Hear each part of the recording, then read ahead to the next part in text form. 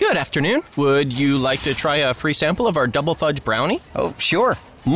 That's very good. I'll just take one more, just to be sure. Yep, still very good. Some things never change, like never being able to take just one free sample. And Geico saving folks lots of money on their car insurance.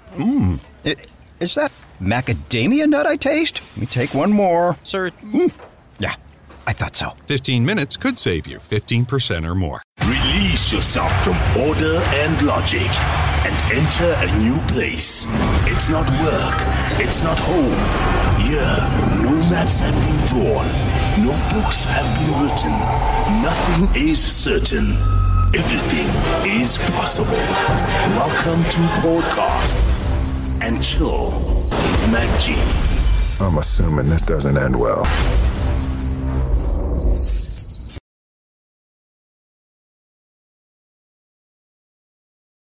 Is he dating Tuli Mpongolo? The streets are talking. To the streets. Whose streets?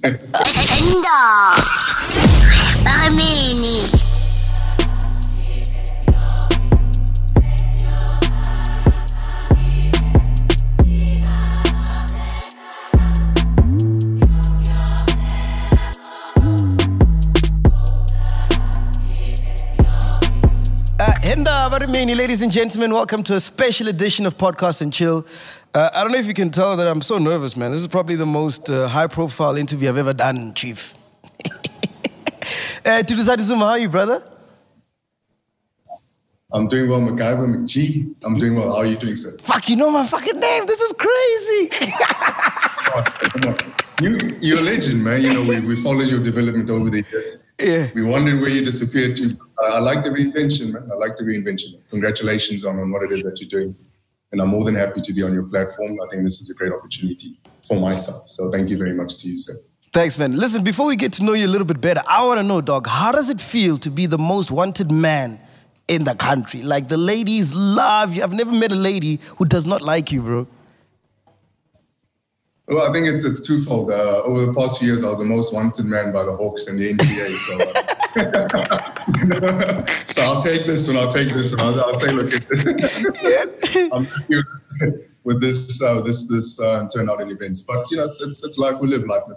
It is what it is. And has it always been like that? Like, growing up, like, were you a ladies' man? Did ladies want you all the time? Let's just say I've always minded my own business, but you know, yeah. Well, what does that mean? What does that mean? Like, we've enjoyed our lives. That's what it is, man. You know, it's good to be liked and to be loved. Yeah. You know, so I'll take it. I'll take it. So, how much attention were you getting when you were young from ladies? Like, was it a lot or? Oh, you're talking about now? It's nothing new, dog. It ain't nothing new. That's what you're asking. No, it's nothing new. Let's get that straight. Yeah. You know, it's a bit more highlighted and broadcasted now. But I've been all right. I've done okay in my life. Do you still remember like your first girlfriend or the first girl who broke your virginity? We all do, don't we? Of course. What are you talking about? Yeah, who is she? Is she still around? I'm not sure. I haven't kept in touch. I haven't spoken to any of them in a very long time. Yeah. So, but I'm sure she's still around. If she wasn't out of known, you know, but wherever she is, I'm sure she's cool. Because I know you went to Pretoria Boys High, right? You're following you guys and your Wikipedia and stuff, just putting stuff out there. No, not Pretoria Boys High. No. Where did you go, bro? Where did you go? That's crazy. Yeah, I was at Sacred Heart College. So anyway, I was born in Maputo, right? So I've been around. Let me put it that way, right? In Mozambique. So various schools from the international school in Maputo all the way to Mpangeni High School in Mpangeni, KZN. So yeah, that's basically it. Not Pretoria Boys High. So that means during your childhood you were in and out of Mozambique as a type vibe.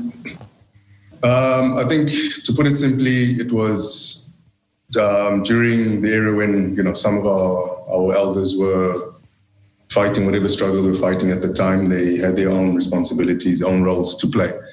And I had the fortune of being born outside of the country. I was born in Maputo to my South African parents. And then from there, we moved around. So it wasn't in and out. It was for the most part of my childhood and my early teens until I ended up in Johannesburg. So that's been it. Yeah, and what primary school did you go to? I was in international school it was called International, so it still exists in Maputo. And then in Zimbabwe, Groombridge Primary, and then in South Africa, Sacred Heart College. Yeah. So when you were growing up, like, at what point did you realize, like, shit, man, my dad is famous? It's actually quite funny because back in the day, we're talking about the mid-'80s. So and this is my experience of it, living outside of the country. There was a lot of, we lived in a time where everything was highly political, based on struggles and liberation of South Africa, the apartheid era time and that sort of stuff.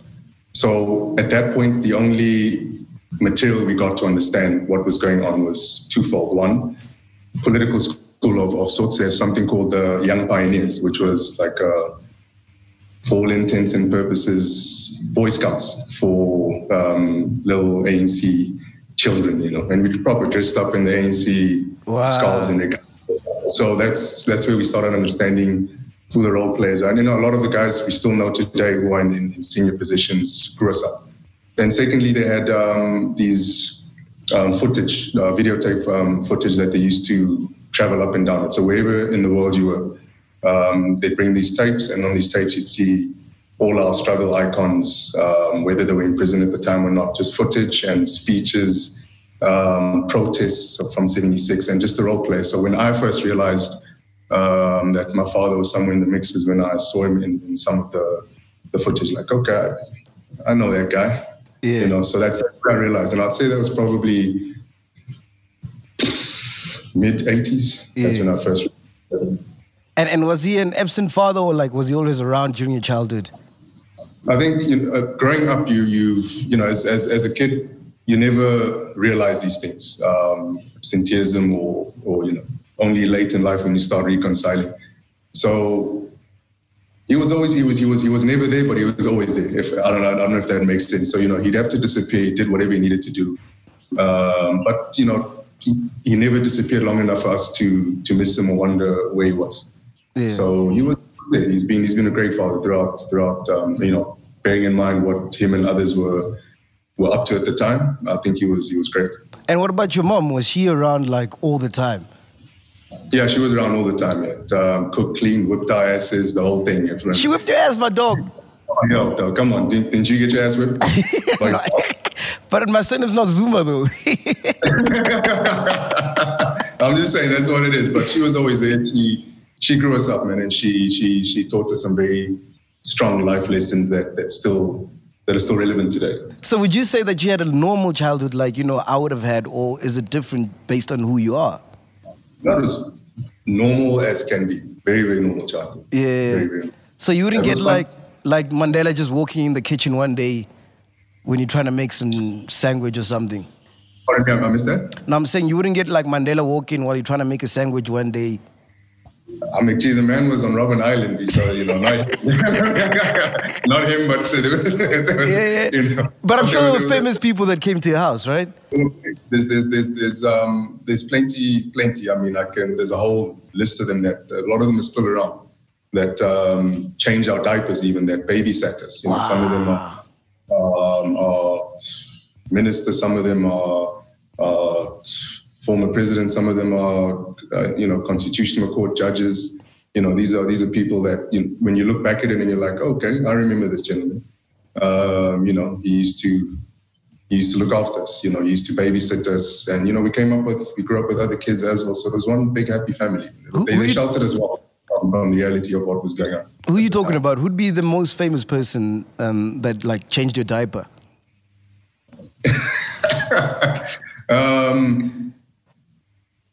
There are a few, but I think the ones that I'll point out now, and this is the period in Mozambique, because I mean that that was when I was wearing diapers, of course. Yeah. Up until that, being from my recollection, would have been Dr. Matthews Posa. He's still alive. He's a cool dude. Yeah. And and the last time I actually saw this, the Constitutional Court judge. His name is Judge L.B. Sachs.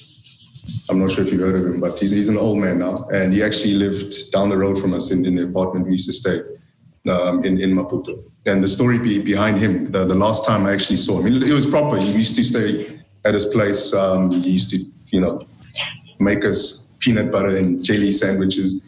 And the last time I actually saw him was probably in, the date I might have mixed up, probably around 86, maybe 87.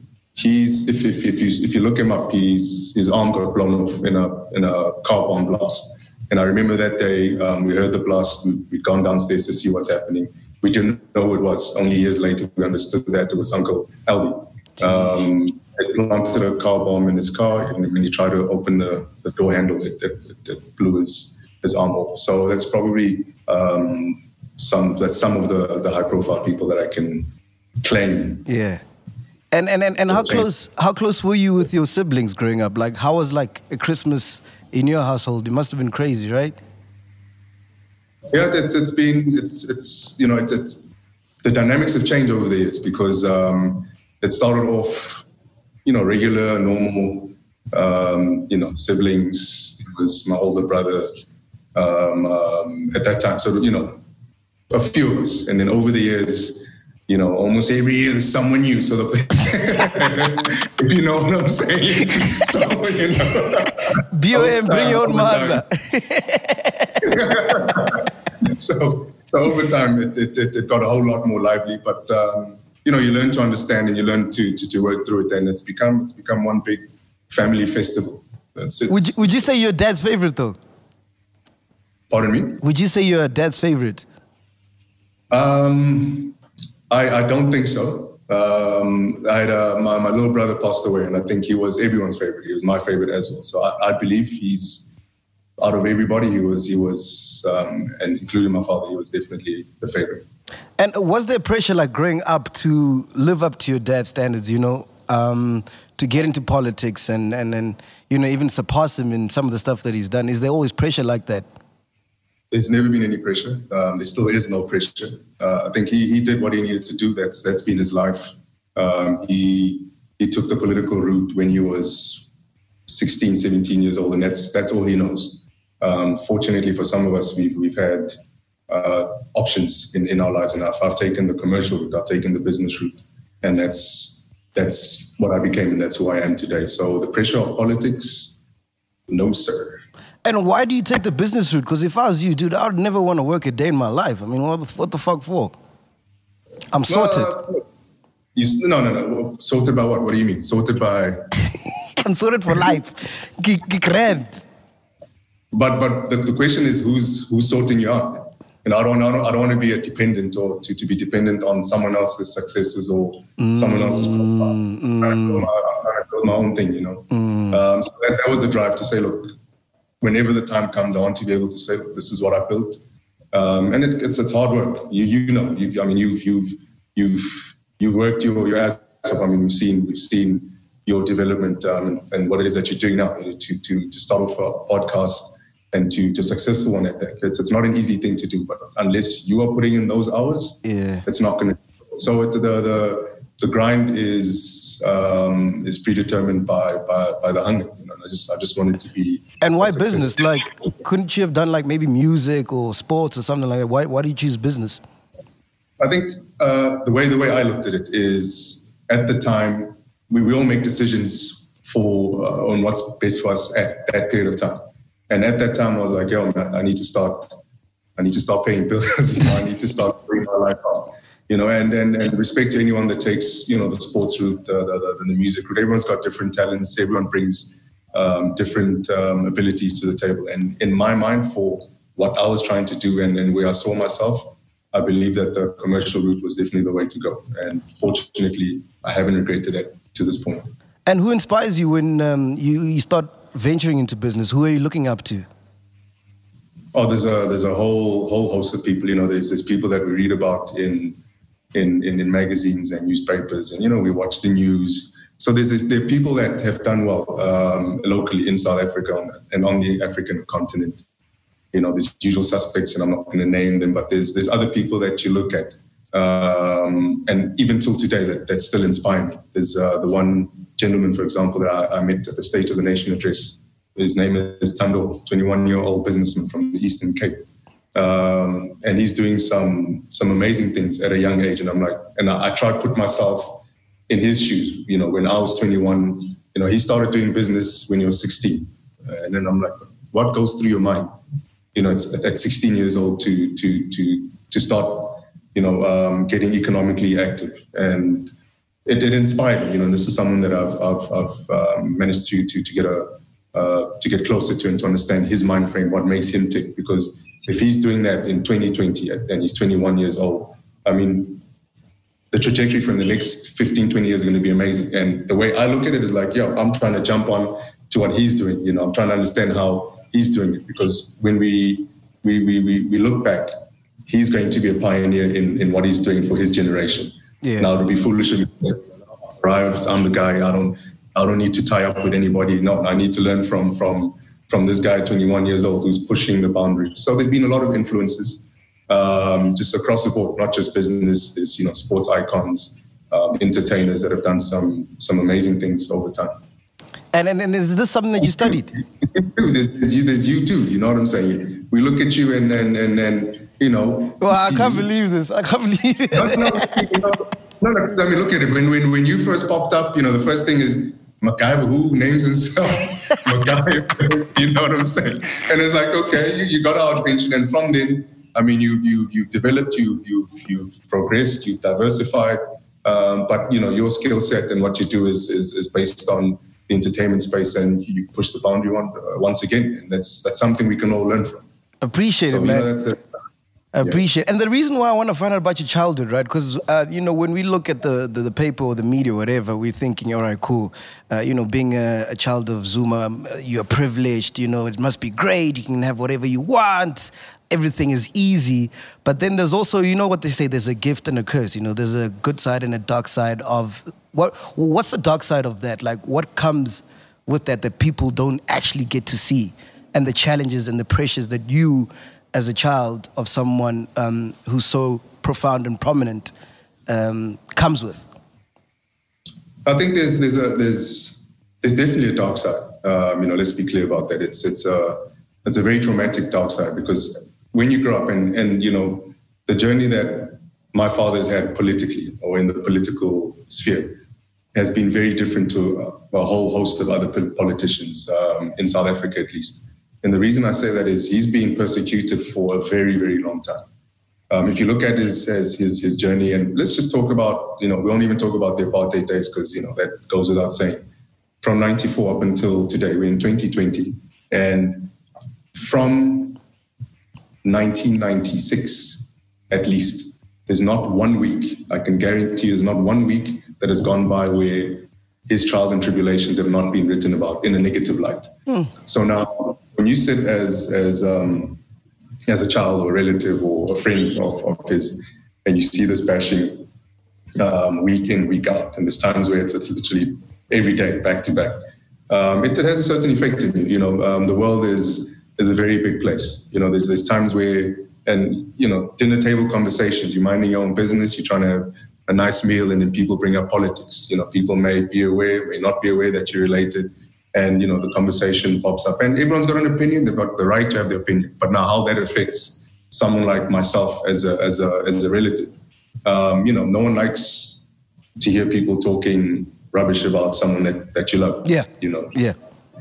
So, you know, it creates a whole host of emotions and how I've had to approach the world. You know, the question people have asked me, but all of a sudden you are now in the public light, and I'm like, no, it's not that. I've always minded my own business. It's just, you know, for some reason the spotlight is being shone upon me, and it's cool. I'll take it.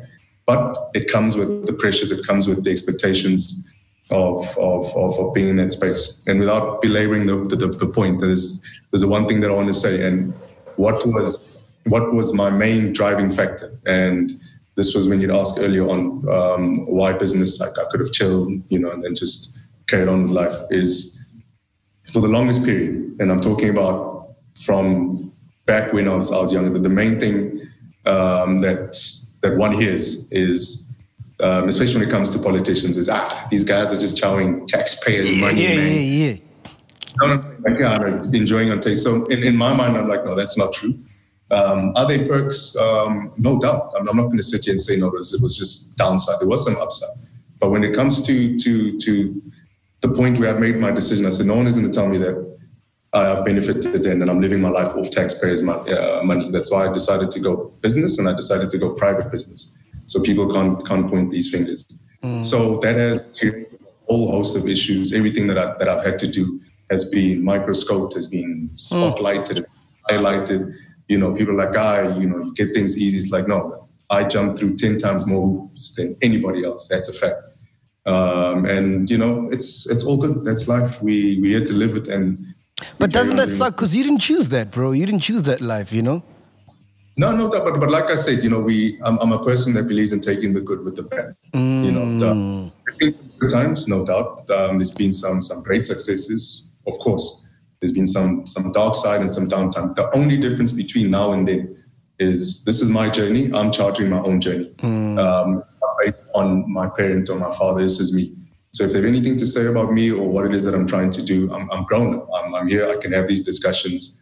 We can lock horns. It's not. I'm not a 12-year-old or 10-year-old kid anymore. I'm well on my way to 40. Damn, dog. 38, and we're good to go in whichever way that whatever makes sense to you. When I say we're good to go, we're good to go. And how do you distinguish like friendships and relationships? Because I'm thinking, a lot of people that you meet just want something out of you because of what you can do for them, or the illusion that you can do something for them. No, I think most times it is the way I've lived my life is if I can assist, I will, and if I can't, I'll be like, sorry, fam, not going to happen. Impossible. So whether it's someone that is there to take advantage, or we see these things. You're sitting there, we know how to read the situation in the room. We know how to read people's approaches, advances, body language, and it's all up to you whether you want to assist or not. And where I'm at is if I can help someone, whether I know them or not, it would be a pleasure. And if I can't and I'm not able to, then it won't happen. And that's not because I'm not trying to. So do you have friends? Yeah, I've got some guys. Some very good friends. For real? What are you talking about? Come on. What do you think for real? No, I'm just saying. How do you know like someone is a true friend? You know what I mean? The fortunate situation from my side is I've had some testing times in life, and the testing times have been secondhand from my side. So looking at my father's experience. So there's times where he's gone through stuff and I've caught strays, you know what I'm saying, for what he was going through. Yeah. I've seen people disagree. Some of the cases he's been involved in. There was a time where he was fired as a deputy president at the time. People have disappeared. That was off his issues at the time. I've gone through my own issues where I've faced the same issues where, they've looked at me up and down with a microscope. They've x-rayed, they've tried to find whatever they can. And I've seen people like, hot potato, we need to distance ourselves. So the way I've seen it is through those testing times from my side. There's people that have disappeared. The ones that have stayed, and they've taken some serious heat for me. Damn, those are the real ones, isn't it? That's what it is. So for me, it's a very, very simple thing. When the times were bad, there's a lot of people that disappeared, but there's ones that stuck around there, and I know who they are. And do you do the same with women? Do you deal with women the same way? I'm a married man. What are you talking about? Yeah, before you were married, I mean, you must have gotten a lot of ladies that wanted you as well. Look, the male-female interaction, I mean, it varies. It depends on people. For me, I always try to surround myself with good people, with positive people. I mean, I'm not trying to get involved in the funny business and how things turn out. So one needs to be careful. You need to as best as you can, vet coming into your life, whether it's female companions, whether it's friends, whether it's business partners. There needs to be some vetting that's done. Reference like, yo, McG, do you know this person? I'll be like, yo, cool person, but be careful. This is a situation like, if we don't know the person, it's our duty to try and understand them. So we need to put our guard up. You can't just walk into everything expecting for everyone to love you or think they're there and have your best interest at heart. It's not the way the world works. Do you still remember how you met your wife? Yes, I do. Yeah? What is going on?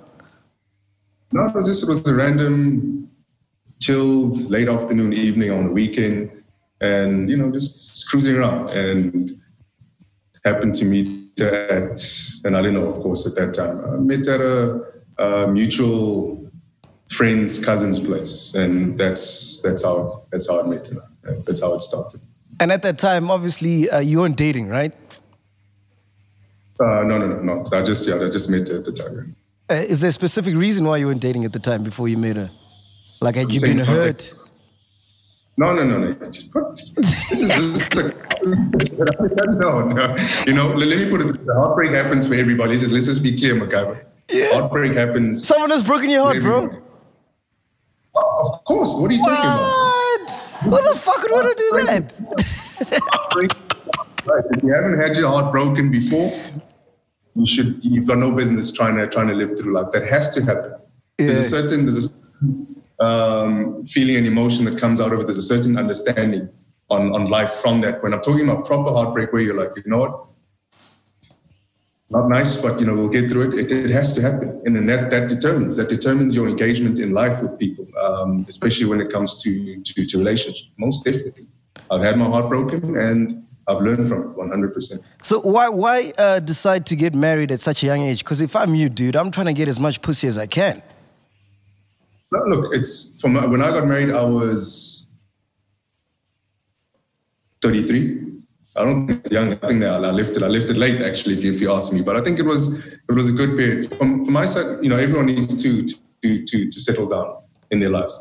Whether it's, I'm not saying you necessarily need to get married, but in my view, I wanted to start a family. I wanted to have kids. I wanted to have a decent or very good homely situation, and that was my I want to bring up my kids. I want to have companionship. I want to have a mother that's responsible. And that can aid in a bit in bringing a family up. Yeah. So I left it a bit late because I don't want to be that old guy. I don't want to be that old guy who's trying to live life in his 60s like he's 30 now. By the way, have you been to the hockey club, bro? Do you have the directions there? The hockey club? Yeah. I'm not sure what I know. Okay, good. Club. Okay, you're one of the good ones. All right. I see you. Now, everybody, no. It's no secret, like, your dad's a polygamist. What about you? Do you ever plan on having, like, a Istanbul? No, from my side, look, I'm a traditionalist at heart. Where life goes, life goes. I'm at this point, I'm not sure. I'm not out there trying to, flavor it. At the same time, it's life. We live life and we see how it progresses. So it could be something that you could do in the near future. We'll see. We live life. Nothing. I don't have a crystal ball. I don't know, but we'll see. Okay. I can see a lot of ladies are happy regarding that. All right, cool. So I got some questions here from my chillers, ne? PH, not the DJ, said, where did he get the funds to relocate to the UAE if his accounts were frozen? So if you may repeat that question, I missed it. Who asked it? It's PH, one of my chillers. He says, where did he get the funds to relocate to the UAE if his accounts were frozen? All right. So for PH, he needs to understand that we're business people. All right. The whole point of being a businessman is to turn around profits. So, we're not sitting on our hands hoping and praying for things to happen. We need to live life and we need to move on to the next thing. So for me, moving out is something that starting up a business is something that I can do anywhere in the world, not just in South Africa. When you apply your trade, if you do what you do in South Africa like yourself and put you anywhere on God's green earth, you'll be able to do it. And that's exactly what I did. So you're there full time now? Yeah, I've been here for the most part full time, yes. Oh, nice. Because you need to remember, I mean, that's at the time when I moved, and I need to emphasize this. It wasn't a decision. I'm like, I'm packing up and I'm leaving. I'm upset with the world. No, that wasn't what it was. I love South Africa. I believe in South Africa, and that's why I'm coming back to South Africa, because I believe that we have a lot of work to do, and I believe that there's a lot of contributions that I can still make. You know, I could have sat here and just been like, you know what, that's in my past. No, I'm going to be part of the solution. I'm going to be part of what South Africa will be in the next 10 to 15 years. There's no doubt about that. So me being in the UAE wasn't by choice. It was by circumstance, you know, and the circumstances at that time were, I can't live in South Africa. I can't, you know, there's bills I can't pay, debit orders, debits that don't go off on my account. I didn't have any existence in the financial setup in South Africa. So how am I supposed to live? I'm going to sit there and do what? So I needed to come up with a plan B, and I came up with a plan B. And it's turned out to be a great plan B, if you ask me. Boki asked, who's your favorite Gupta? So, Boki. Yeah, Boki. Boki, I don't know. This Gupta's question just keeps popping up all the time. They're all my favorites. There's a whole host of them. There's the brothers that I've spoken about. There's their children. You know, wonderful people. The favorite, I'd say I spent a time with a gentleman named Tony. That was most. Yeah. Do you still remember how you met them? Yeah. Of course I do. Of course I do. What was happening? It was a normal day, cruising around. Just another day in the hood. Another day in the hood. All right. Progress from there, because you know the thing is, McG, people try and trivialize it. We meet people all the time. There's some people that we've enjoyed meeting. There's others that we don't remember meeting. I enjoyed meeting the first time. I enjoyed their outlook on how things are done, and that's what attracted me to them. You know, so it was another day in the hood, man. Why do you think the whole country is so fascinated with your relationship with them? Like, that's all everybody wants to know. Yeah, I think it is a infatuation more than a fascination. I think, and what I've realized is there needs to be fingers pointed in a lot of situations. So there's a lot of things that might go right. There's a lot of things that might go wrong, and there need to be scapegoats. There needs to be fingers pointed at people that may have done the wrong thing or alleged to have done the wrong thing. And the reason why I think people have this whole level of attention on it is we've been accused of a host of things, including myself. And I'm talking to you today, talking about all sorts of weird and wonderful things, purely because what has been said has not translated to the situation at hand. So there are a lot of people, but this guy, even the line of questioning that you're throwing at me, he's disappeared, this and that. No. We are going nowhere. I've had to just sort a few things out, reinvent myself, recalculate a few things, and carry on with life into the next chapter. So the fascination will definitely disappear. Every period in history has got a fascination with people. Unfortunately for us, we were supposed to be the scapegoats, and do I look like a scapegoat to you, man? Nah, not at all, my G. So, okay. All right, I got another question here from Pumla Ndlovu. She says, is he dating Tuli Mpongolo? The streets are talking. To the streets, whose streets? I don't know, clearly wherever Pumla's at. So look, from my side, there's one thing that I've never done.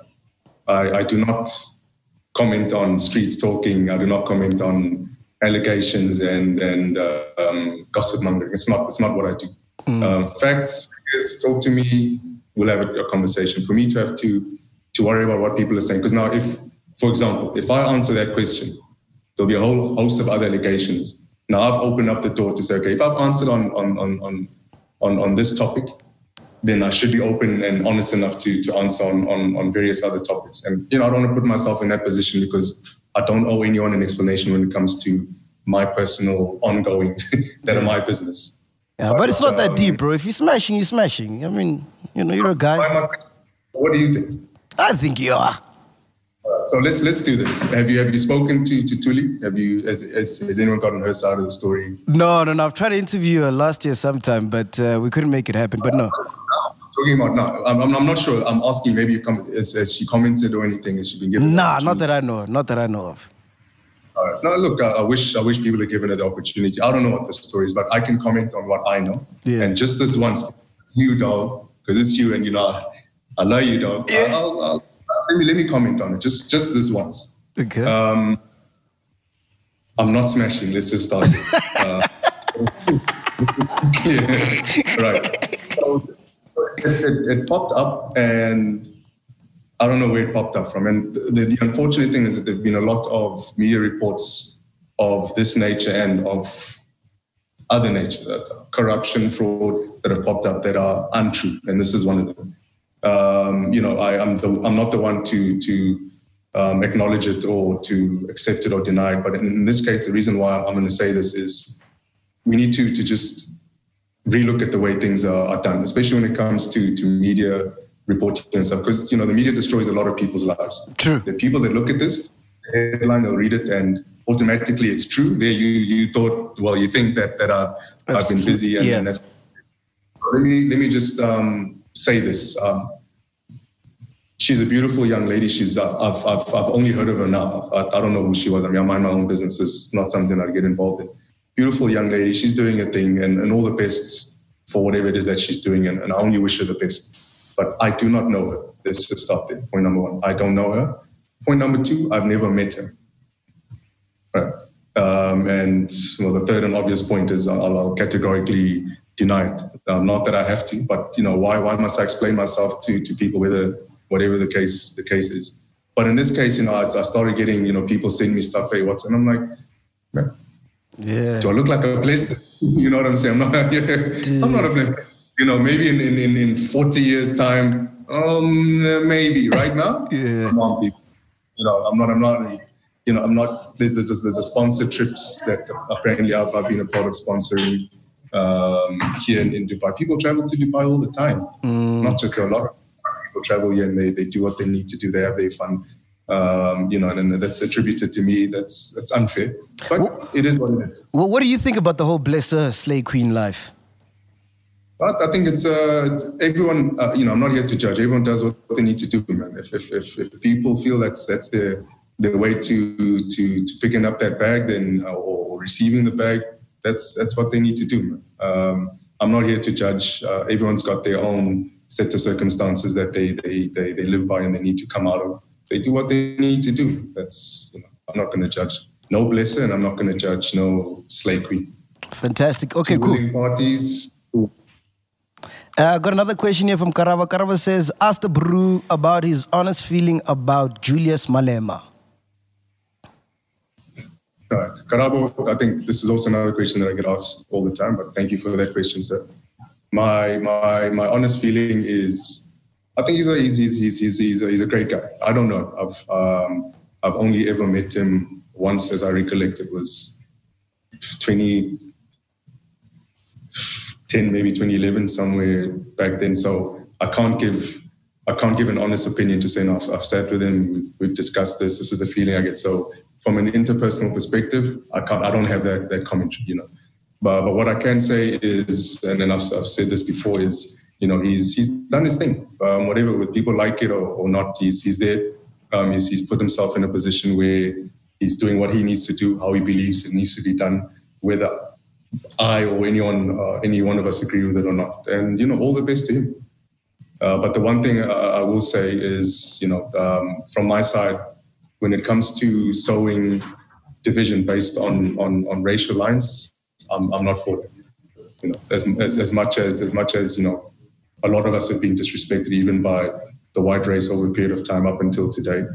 We've been called all sorts of names. We know what it is, man. You know, but at the end of the day, I still believe that's not the way. We're here to pull together. If we're not going to work together, we're not going to get this country right. You know, if and this is it. You can quote me on this. If we're not going to work together, if we think we're just going to discard the white race in South Africa and them not being a part of the future of this country, never mind the issues that might be had or are in the atmosphere there when it comes to terrible racial relations, we're wasting our time. We need to acknowledge, from both sides, and especially from people that are racializing everything, even politically. We need to acknowledge that these are the issues. How do we get past those issues? We don't have to like each other. It would be great if we liked each other, but we don't have to, because we all want to see the same outcome. We want a prosperous country, which means a prosperous life for all of us, which means swollen middle class, which means everyone doing well. And that's all we want. We don't have to like each other for that to happen, but we need to respect each other. 100%. And then Buyolo says, what does he think of the SA hip-hop game? The SA hip-hop game, I think it's evolved amazing. That's my view. If you look at the time from the pre-90s in South Africa, to we started off with some of the originators, and at that time, Prophets of the City, and there's a whole bunch of other guys that popped up at that time.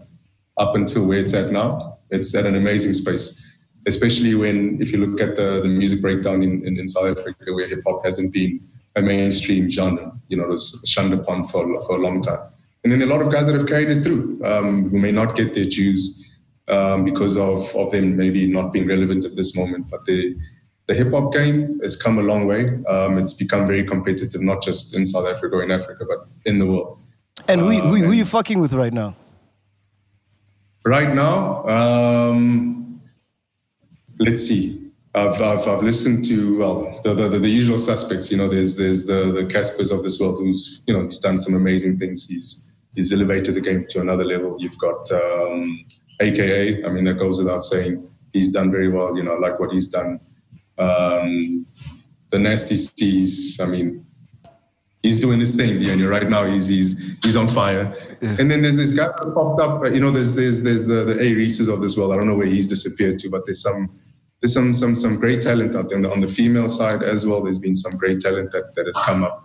So everyone is pushing the boundaries. It's interesting. It's going to be interesting to see where that game goes to from this point onwards. Ricky Rick, shout outs. Good dude. He's done well. I like the niche lane that he's in, and just the way hip hop has also fused with the other genres. Yeah, I'm a piano and stuff. Yeah. It's amazing, and it's the funny thing is you'll be sitting in the middle of a lounge or a hotel lobby here in Dubai, and the next thing, the tunes come out, and it's like, okay, that's when we realize we've got a live one. Yeah. Hi. Let me introduce you. Hello. Mine. This is the executive chairman of the DMCC, Dubai Multi-Commodity Center. Out of JLT. We're actually sitting in a building called the Almas Tower, which is, I don't want to steal his thunder, but which is the hub of the DMCC. The diamond trade, the gold trade, coffee, tea. Wow. Like I said earlier on when we were speaking offline, it's between 18 and 20,000 registered companies. 18,000 companies. 18,000, and has been the number one free zone for the past 6 years. We've just recently won our sixth award. So his name is Ahmed bin Sulayem. He's a business leader here, a very good friend of mine. We're actually having a series of meetings here today. I'm actually sitting in this building. DMCC's initiative was, I joined DMCC in 2001 when it was conceptual. We unveiled it in April 2002. Yes. I was the chief officer. How old are you? You have to mention how old you are. I turned 42 in March. You're young, Stamus. Oh, wait, when you started off, you were? 22. Wow. The reason why... I was blessed. I joined to work only and gain work experience. One thing led to another, and this small concept of a project, which people thought wouldn't work, became a reality. So much so that DMCC Free Zone as business community contributes 10% to Dubai's GDP. Wow. We've had successes. I mean, on the tea side, Dubai re-exports 60% of world teas. We have our Dubai Tea Trading Center that provides blending, packaging, testing. It has a business center. We've based it in Jebel Ali South because we wanted to put it in a custom bonded free zone. And Dubai re-exports 60% of world teas. Now, looking at that and knowing that 80% of countries that produce teas also produce coffee, we couldn't ignore the coffee side. So a few years ago, we looked into the coffee business. We launched it about, I think, 2 years back. And it's growing phenomenally, so much that we've announced that we're going to expand our tea center and coffee center, tripling the size. So the coffee center provides blending, packaging, roasting facilities, a business center, training institute as well, and anything the market would like. So early on, about 19 years ago or so, the focus was Africa always, to bring the Indian trade and the African trade in Dubai and take advantage of the redistribution strength of Dubai itself. I'll give you an example. One of the Kenyan Tea Trading Authority, for some of their businesses, it makes sense for them to ship their teas from Kenya to, I guess, Yemen and other regions. But they are Dubai to focus on Eastern Europe, Kazakhstan, and these places. Now, every trader, every businessman has their own philosophy on what works and what they want to focus on. We don't interfere too much, but we advise them as best as we can. Awesome. And do you plan on buying Man United anytime soon? Because it sounds like you have the money. And we need new owners there at Man United. Manchester United. Would you buy them? I'm a big fan. I mean, Cantona won me over. What you should be asking is his interest in the LA Lakers. No. I don't have a budget for these things. But I'm more of a Kobe Bryant fan. So much that we managed to bring Kobe Bryant to Al Mas Tower back in 2013. He set up his company and we gave him a special digit, the number 24 on his license. And the focus was sports and media, I believe. Yeah. And what do you think about Duduzane? Because you've been working with him for a while. What do you think about him as a person? You know what I like about Duduzane and Kobe Bryant is their human side. They are so down to earth, so polite, and that's something I like. You know, I don't know what to expect when I meet people like them. Yeah. But that's the part that I really like. Yeah, it's the friendship in the end of the day. I barely talk about business with him. You know, it's mostly boxing, sports, and stuff like that. Yeah, man. I've never been to Dubai, but I'm looking forward to it. And hopefully when I come through, I'll be able to meet you as well. And we can do an interview. Yeah. We even have the bandwidth of one of the radio stations, Dubai. I'm embarrassed now. I can't pronounce. Virgin Radio. No, ARN Radio. No, not Virgin. ARN. They use our tower to reach to all their listeners. So this is this is the tallest diamond tower in the world. It's the tallest commercial tower in the Middle East. It's 63 floors, fully occupied. We have about 78 towers in the free zone.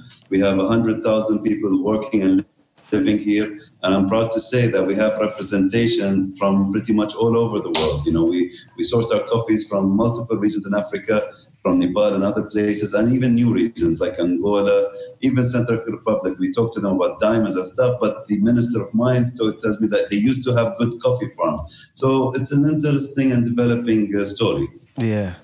All right, Duduzane, before we wrap it up, man, I was so excited because my woman told me the other day. This is how I find out things from my woman, by the way.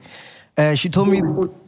Before you do, sorry to interrupt, my apologies, but before you do that, the reason why it's important, and this is what I need to stress. Yes. What Mr. Bin Sulaim has done over a period of time is built up the number one free zone in Dubai. And the reason why this is important is we need to give youngsters an opportunity to shine. In this region, they've given, he's one of many where His Excellency, the Highness, in both Emirates, Abu Dhabi and Dubai, and specifically Dubai because we live here, have given young people an opportunity to showcase their talents. At 22, he started. 20 years later, it's been the number one free zone for the past 6 years. And this is very important because we need to change the way things are done in South Africa. If we're not going to give young people an opportunity to get involved in whatever sphere, business, politics, whatever, to do what they need to do and to be given that opportunity to fail if they need to fail, then we're going nowhere. We will be dependent on our elders, no doubt, we respect them. We learn from their experiences, but if we're not going to give youngsters a chance to do what they need to do and drive South Africa to to the future that it deserves, then we might as well just wrap it up and forget about this one. So I just wanted to make that point. Yeah, and it leads me to my next question, because that's why when my woman told me that she want to run for presidency in 2024, I was so excited. I'm like, fuck, finally, someone young, can inject some young, fresh ideas into what we already have and what already exists. What's the vision with that, man? Because that's exciting for me. Like, I haven't been this excited about politics in a very long time. I think, to put it simply, the vision, and over time it'll explain itself. It'll unveil the way it needs to unveil. But as it stands, the premise behind it is there is no way that South Africa, as we sit today, in the next 10, 15 to 20 years, is going to be led commercially, politically by the elder generation into what we expect it to be. So like I said, with all due respect to, and I mean, a lot of these people are our parents as well, but there's no way that a 60 or 70-year-old can have a 10, 15-year vision on where South Africa should be, when a lot of them will not be here. Forget about politically, but just physically. Physically, yeah. That vision needs to be driven by a much younger generation to say, guys, 10 years, 15 years, 20 years, we'll still be here. We're going to see through. We're going to see this journey through, and it starts now. So as much as we're talking, we're having fun and touching upon a whole host of different topics. It's not something that we're not in the business of talking. I'm not someone that stands on podiums and speaks. I'm an action man. That's what I do. And I've got like-minded people around me who believe in doing things and taking things forward. So the vision is simple. This country, South Africa, of course, is going to be driven by the younger generation for the next 5, 10, 15 years. We're not going to depend on people. I mean, and that is driven by a lot of the stuff we see. You take a look at Parliament, for example. One of the most unfortunate things that we see is, that the average age in our parliamentarian is what? 65, 68 somewhere. Damn. I stand to be corrected, but I mean, it's up there. And there's those videos and pictures that make their rounds where some of the guys are dozing off and sleeping. There's no contribution that's coming that should be coming on one end. On the other end, you've got a bunch of men and women, young, energetic, who are trying to get things moving. But the unfortunate thing is they're very antagonistic about it and very disrespectful about it. We need to respect each other. And then on the other end, there's just people sitting there just waiting for people to make mistakes, and then they jump in and they're not contributing to a discourse that's going to move us forward. So what I'm saying, and it's not me because I'm some superhero, it's what I've seen, what I've experienced, and then bringing in the business field and the limitations that we've seen, the glass ceilings that exist within the business world, the way things have been done politically. There's a very traditional way of doing. Of engaging politics in 100%, yeah. That's changing. We hear that it's changing. People can try and say whatever they want to say.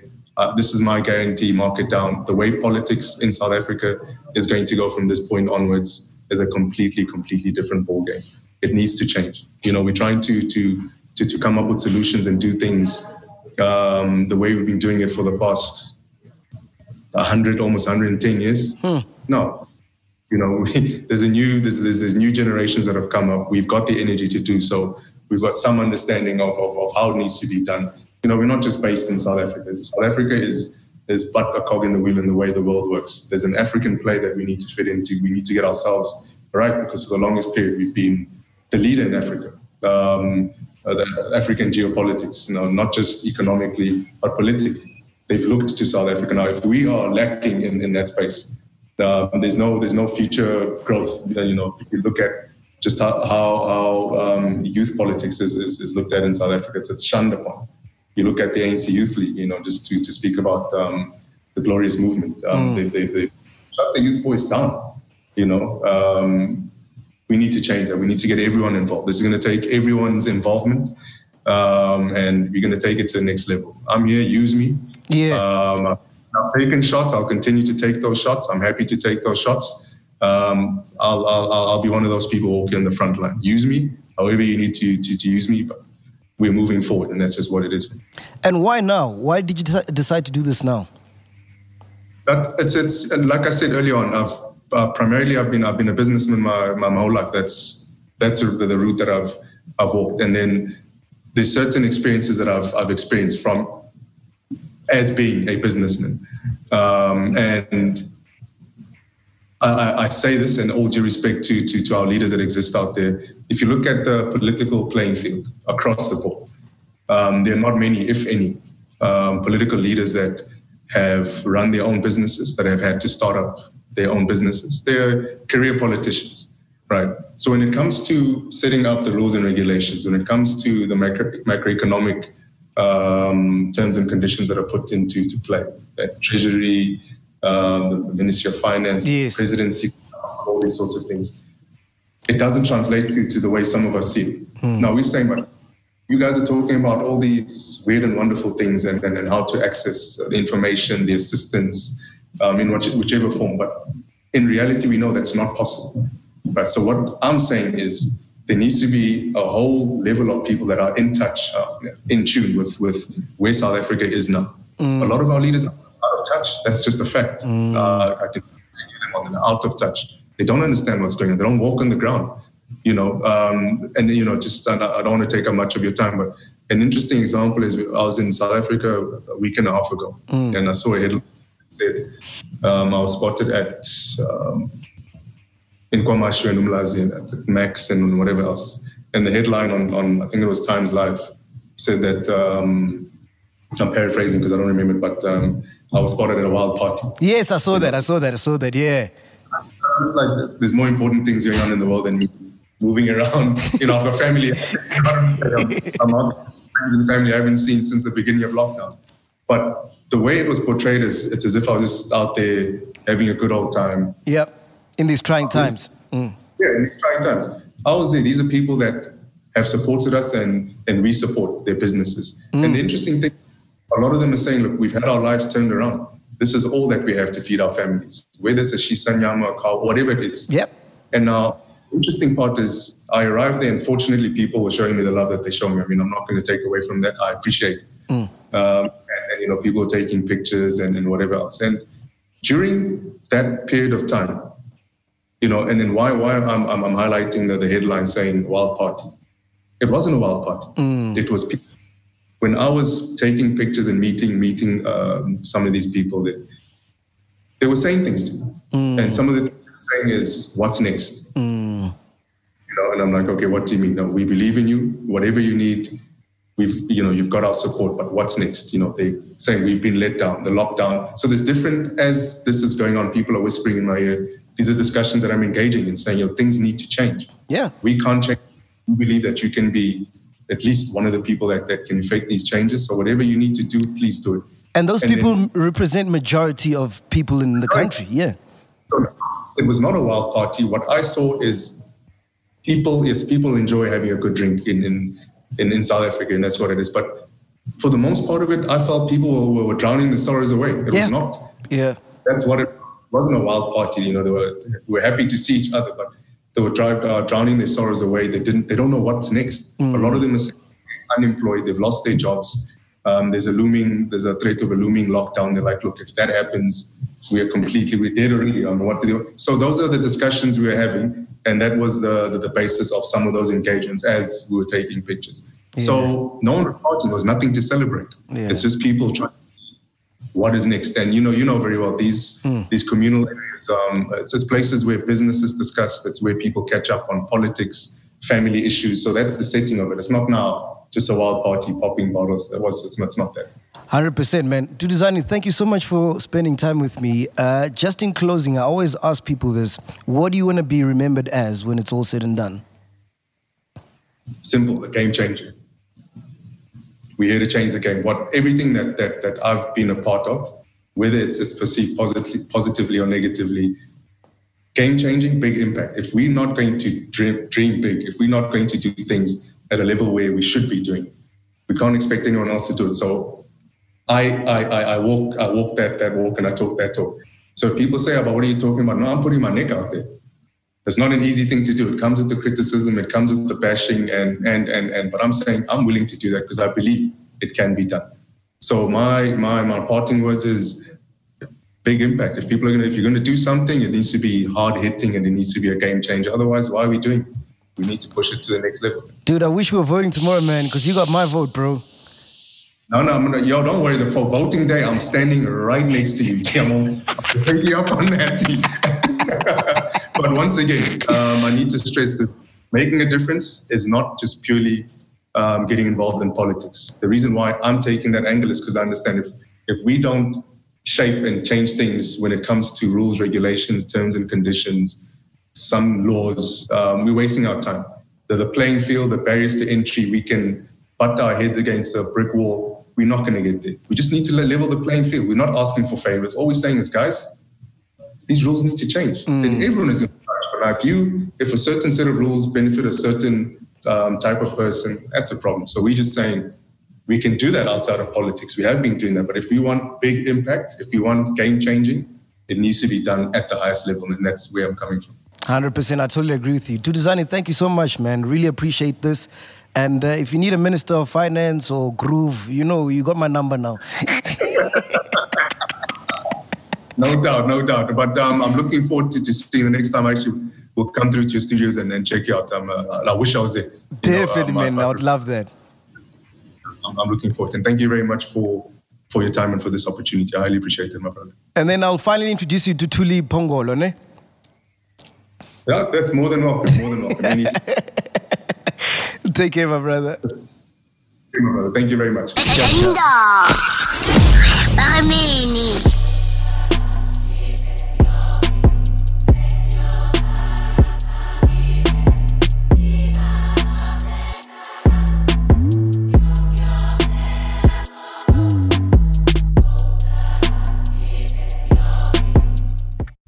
This week at Macy's, discover big savings on fashion and home essentials. Keep warm and stay on trend with specials on coats for him and her, 60 to 65% off. Get 25% off women's shoes for any weather. And refresh your space with select Charter Club bedding and bath collections, now 50% off. Plus, Macy's Star Rewards members earn on every purchase except gift cards, services, and fees. More at Macys.com/Star Rewards. Savings off sale and clearance prices, exclusions apply. Me, but also you. The Pharaoh fast forwards his favorite foreign film, Powder Donut. Okay, what's my line? The only line I see here on the script is get options based on your budget with the Name Your Price tool from Progressive. Oh man, that's a tongue twister, huh? I'm sorry, I'm gonna need a few more minutes. Bulbous Walrus, the Bulbous Walrus. The Name Your Price tool, only from Progressive. The owl ran afoul of the comatose coxswain. Progressive Casualty Insurance Company and affiliates. Price and coverage match limited by state law.